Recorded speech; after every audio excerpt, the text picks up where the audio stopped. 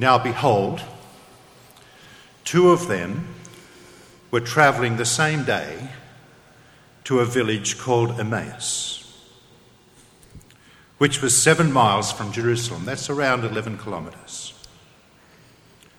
And they talked together of all those things which had happened. So it was while they conversed and reasoned that Jesus himself drew near, and he went with them. But their eyes were restrained, so that they did not know him.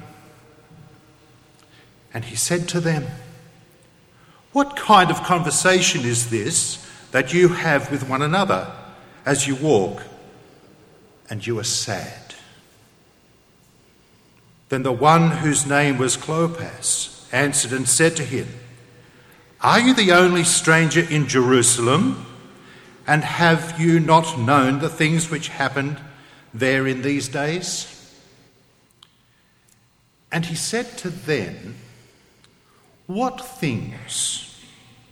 So they said to him, "The things concerning Jesus of Nazareth, who was a prophet, mighty in deed and word before God and all the people.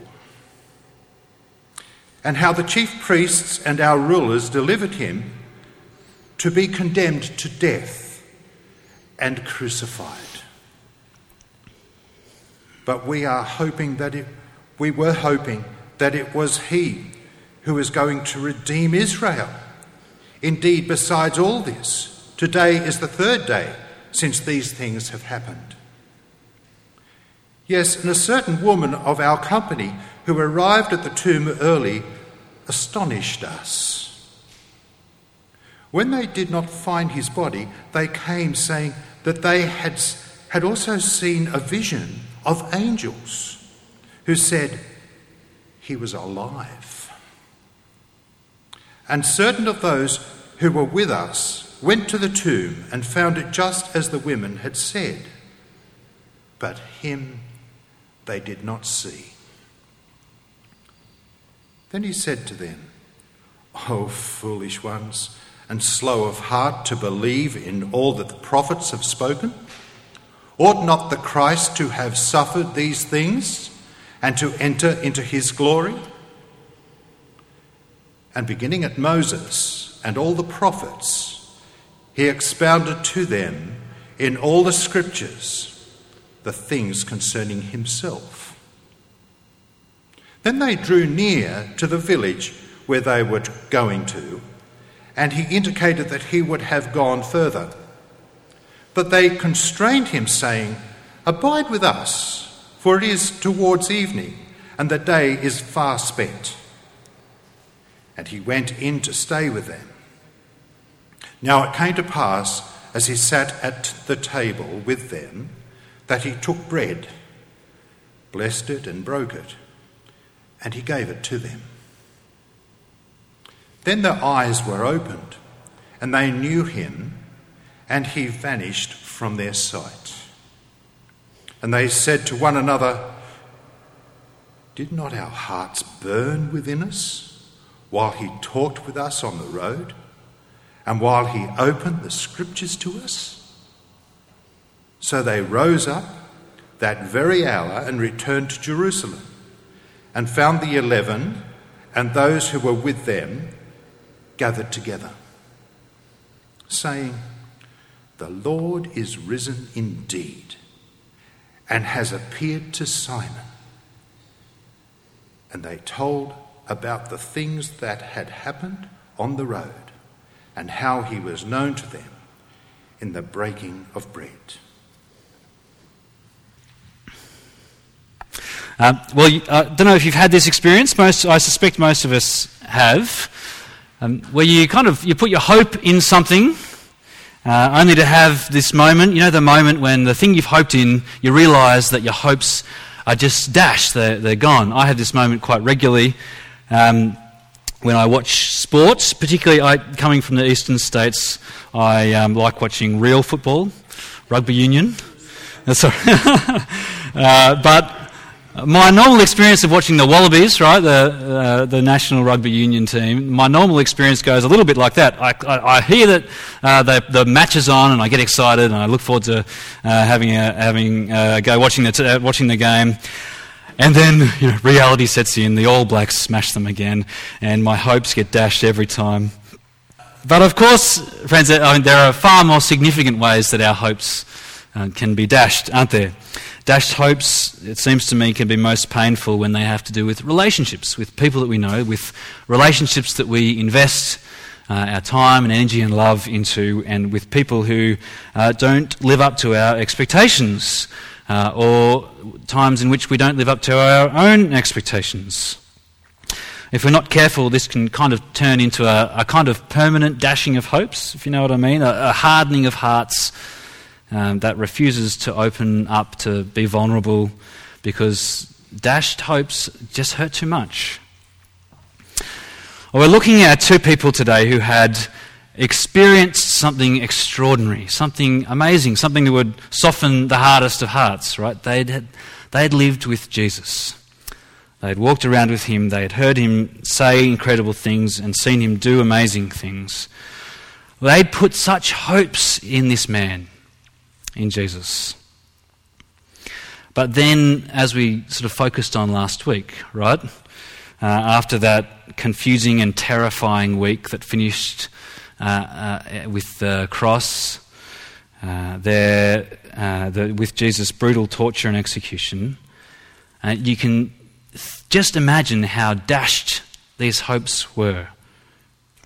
Right? We find out later in the passage that these two, they'd heard about, they'd been there, what we looked at last week when the women came back to report what had happened to them when they went to the tomb, the empty tomb, the vision of angels. But it seems like they're in the group back in verse 11. If you've got your Bibles open, you can see it there. The group back in verse 11 who don't believe the women. And they're in the dark. They're discouraged. They're confused. But after one of the most incredible walks in history, I mean, it's amazing, right, this walk that they went on. After one of the most incredible walks in history, their hearts are transformed from being depressed to set alight, set on fire. It's an incredible transformation. I hope you're sort of looking forward to journeying through it with me. If you have your leaflet there in the middle, there's a bit of an outline of where we're going. That might be helpful. But we start the passage we looked at today with these two disciples. As they leave Jerusalem, they've left the other disciples gathered together. They've heard this bizarre thing the women said and not believed. They've left and they're heading to a place called Emmaus. We don't know why they were walking there. The best guess is probably that's where they lived. They were heading home. It was about a 2 or 3 hour walk away, about 11 kilometres. And as you'd expect, they used the long walk, to chew over what's happened, to discuss what's just happened in the week leading up to this. So they set out, and before long, they realised that someone's coming up behind them. It's sort of a bit of an awkward thing when someone slowly catches up to you from behind. They realise this is happening. This person catches up to them in verse 15, and it's so great, right? Like, as readers, we know what's going on here. We know that it's Jesus. These two men are talking about Jesus' brutal death and execution. They're talking about their hopes being dashed because of what had happened, only to have Jesus right there with them. Turn up right beside them and join the conversation. You kind of want to shout, "He's behind you!" It's him. He's right there. But we're told in verse 16 that they're kept from recognising who Jesus was. Jesus has something important to teach them, and he's waiting for just the right moment. So he catches up to them in verse 17 and he asks, "What are you discussing together as you walk along?"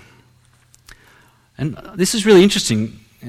The question kind of stops them in their tracks. If you notice, there's this little phrase that says they stopped. I probably would have expected them just to keep walking. But it's as if when they're asked this question, the reality of what's just happened sort of sinks into them. They realise how devastated they are, and they just stop. They stand still, and we're told their faces are downcast. One of them, a guy named Cleopas, He can't believe that this stranger hasn't already heard. He can't believe that anyone could be in the vicinity of Jerusalem and not have heard of the events that had happened. It was such big news. And he says, "Are you only a visitor to Jerusalem and don't know the things that have happened these days?" And Jesus plays along.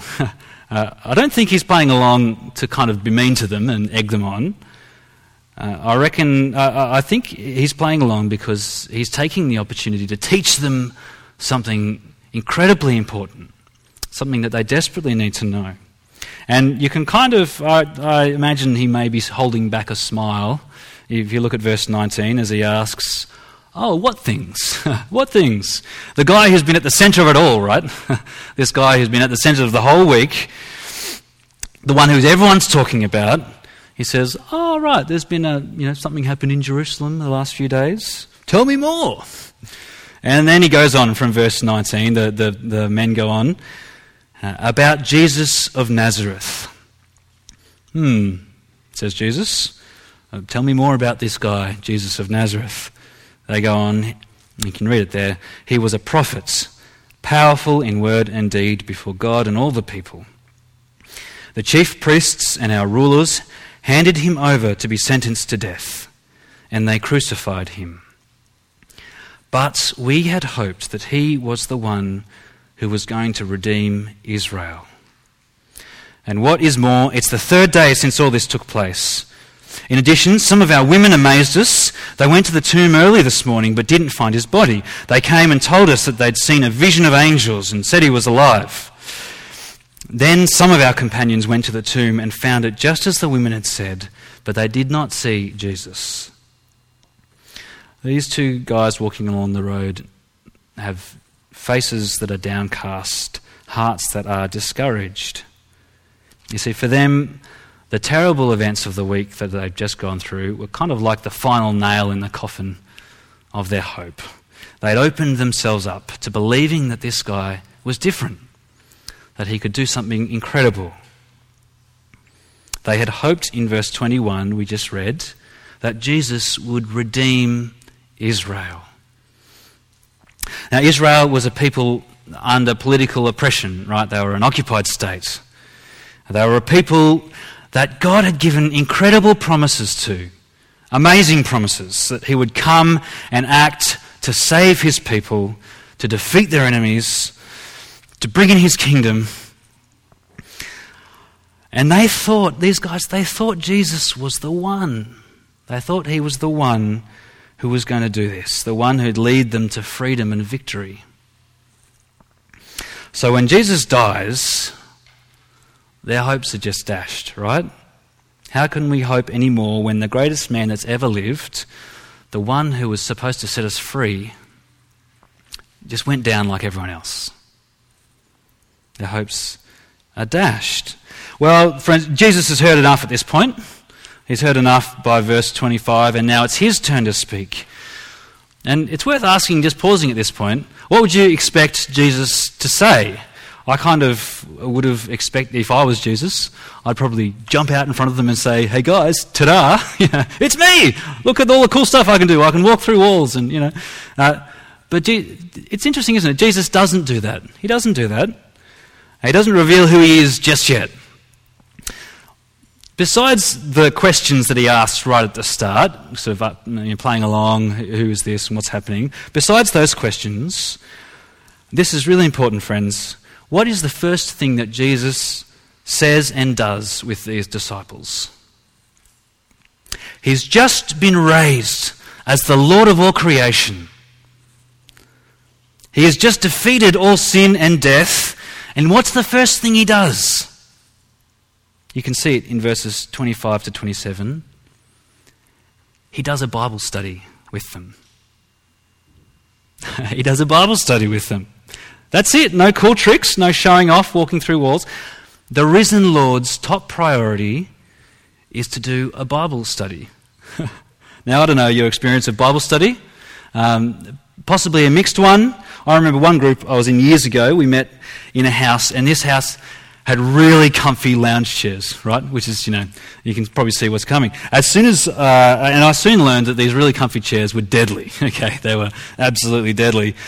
Sinking back into this super comfortable lounge chair, you kind of have to every now and again snap yourself forward to wake yourself up. And I was the one leading the study, so you can imagine how tired everyone else was and how sleepy they were.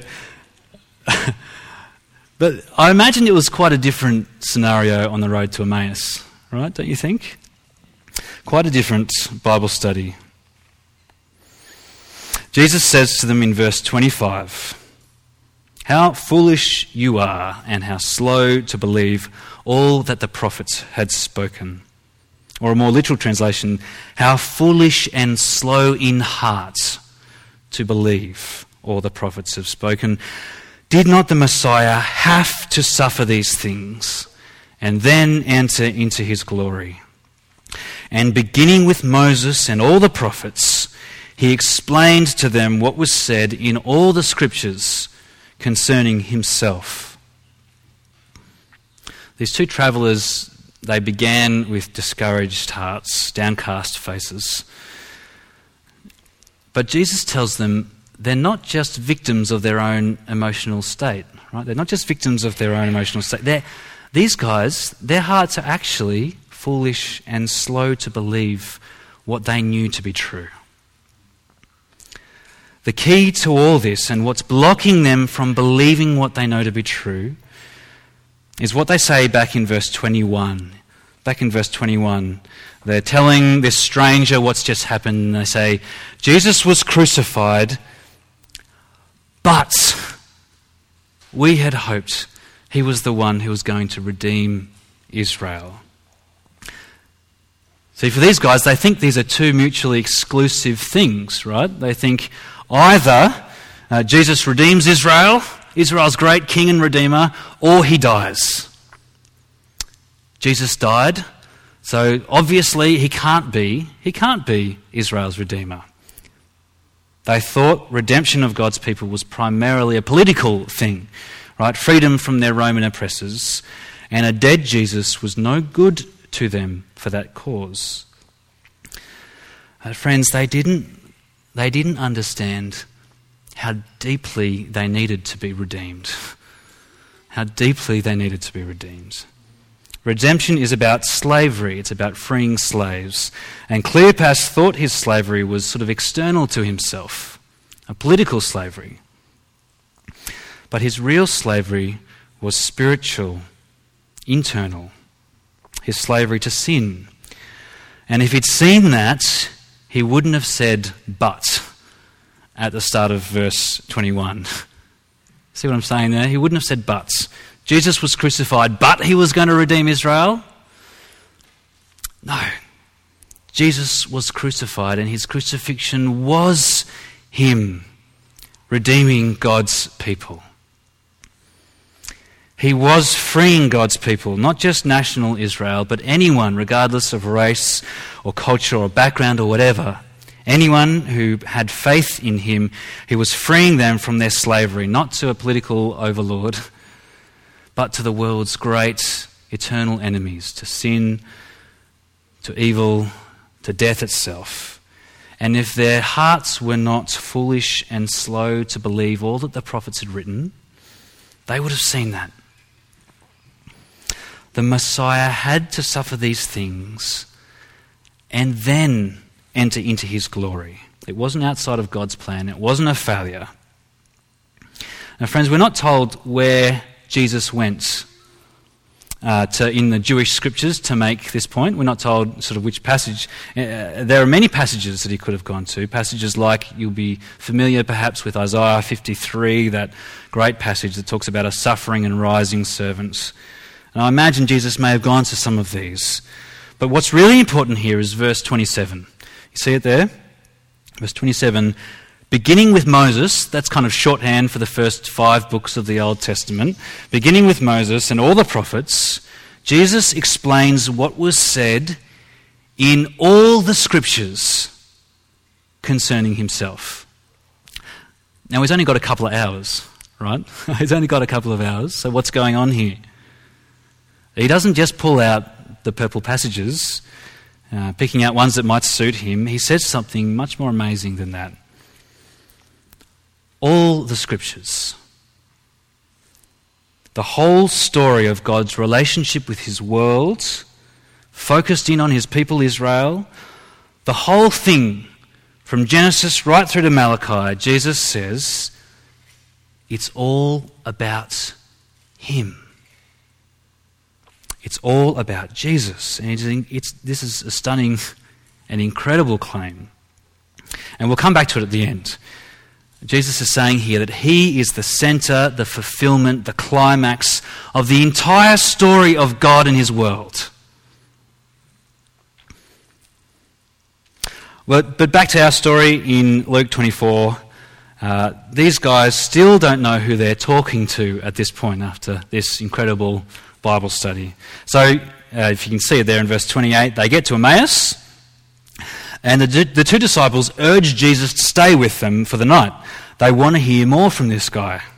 So they go in, and then at dinner, Jesus does something quite unexpected. Usually it's the host who would break the bread, but you notice here that Jesus is the one who does it. Jesus breaks the bread, and he does exactly what he did, what's recorded for us back in chapter 22 at the Last Supper before his crucifixion.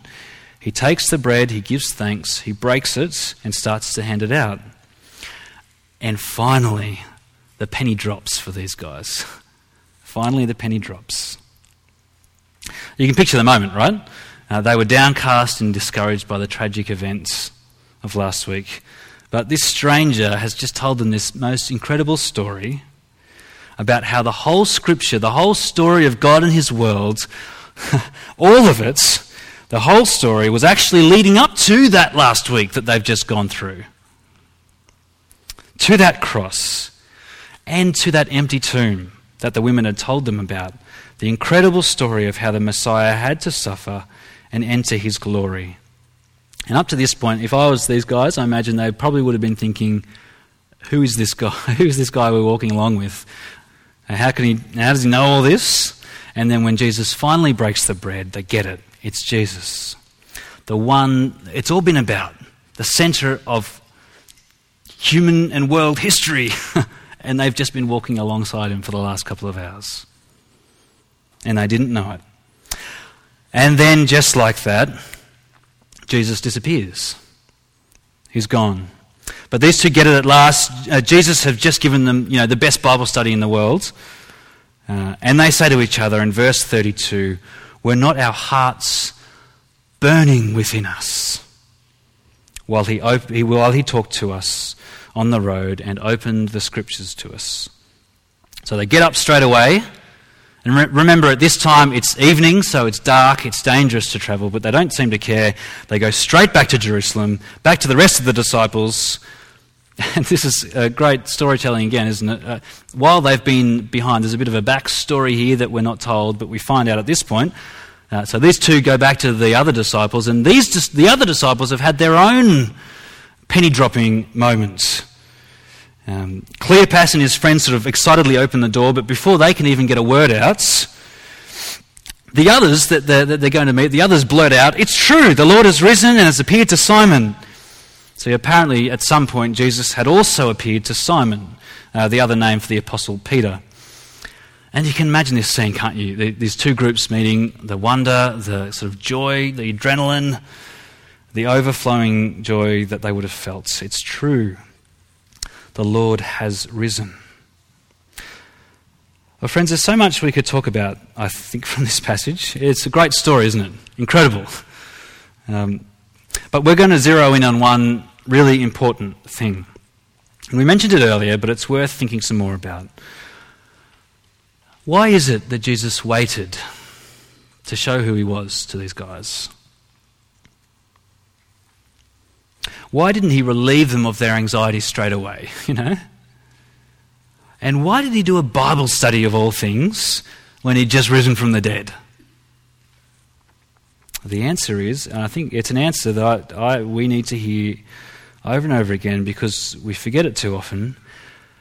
I think the answer is that Jesus wanted them, and he wants us to know just how beautiful, just how amazing, just how breathtaking the Bible is.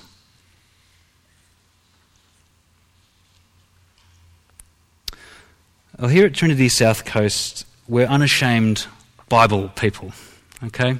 If you're new amongst us, you're very welcome. It's really good to know that.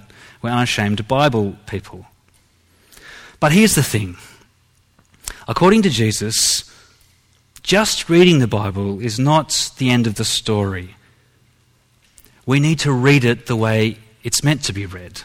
We need to read it Jesus' way. See, friends, there are lots of ways that you can read the Bible. You can read it primarily as a source of inspiration, kind of like the ultimate collection of Hallmark greeting card sort of response. Nuggets of inspiration to get you through your day. Well, the Bible is incredibly inspiring, isn't it? There are wonderful verses throughout it that beautifully capture incredible realities, but if inspiration is the main thing we're looking for, we're not reading our Bibles the way Jesus did. You can read it as a source of moral guidance, a kind of series of examples, the characters through the stories of the Bible, a series of examples or to follow or laws to obey. And again, the Bible speaks so powerfully about morality and about the moral structure of the universe and the world that God's made. But if the main thing we're looking for is moral guidance, we're not reading the Bible like Jesus did. You can read the Bible kind of like a code book, searching for hidden symbols and dates and numbers that talk about events in the world. The Bible does contain signs, but according to Jesus, they all point at one thing, or rather at one person. They're all pointing at him. So if we're looking for them to point anywhere else, we're not reading our Bibles like Jesus did. At Trinity South Coast, we love the Bible. Not primarily because it gives us inspiration or guidance or secrets. We love it because it shows us Jesus. We love it because it shows us Jesus. Because it's primarily not a book about what we do. It's first and foremost a book about God, the story of what he has done for his world in Jesus. What he continues to do by his Spirit to bring people to faith in Jesus. And what he will do in the future as Jesus' kingdom is finally and fully established in a new world, free from everything that's evil, free from all sin and death. And once we join with those first eyewitnesses to Jesus' resurrection, once we can say with them, it's true, the Lord is risen, then we'll start reading the Bible in a way that makes our hearts burn within us. Just like those two travellers, if we're reading the Bible the way Jesus reads it, if we catch a glimpse of this great story that's about him, God's big picture, it'll take our breath away. And it'll set our hearts on fire as well. Next week we're going to look at how this great story didn't just leave the disciples with burning hearts, but it kind of swept them up. And we're going to think a little bit about how it can sweep us up too in this story, this great story that's all centred and fulfilled in Christ. But to finish up today, friends, what do we want for Trinity South Coast, this new church? Well, we are a Bible church. We're a Bible church. In some circles, you can come across that it can come across as a bit of an insult. But if we're reading our Bibles the way Jesus did, being a Bible church is something to crave. A community that loves the Bible because we love the one who it's all about, the one who first loved us, Jesus. A community whose hearts are set on fire by this incredible story of Jesus' death and resurrection, who want to know it better and deeper for the rest of our lives. A church gripped and shaped by our risen Lord Jesus, who's the centre and sum of it all. That's what we want for Trinity South Coast. If you can pray with me, let's pray. Father, this is such an incredible story that we read in Luke 24 of Jesus meeting these two disciples on the road to Emmaus. we thank you for the way that he opened their eyes to the scriptures to see how it's all pointing to him. This great, incredible story of salvation, your great redemption of your people, the victory you've won over sin and death and evil. We pray, Father, that you will help us to be captivated by this story, the story that we read of in the Bible, in such a deep and profound way that it sets our hearts on fire as well. And we pray that for your glory in Jesus' name. Amen.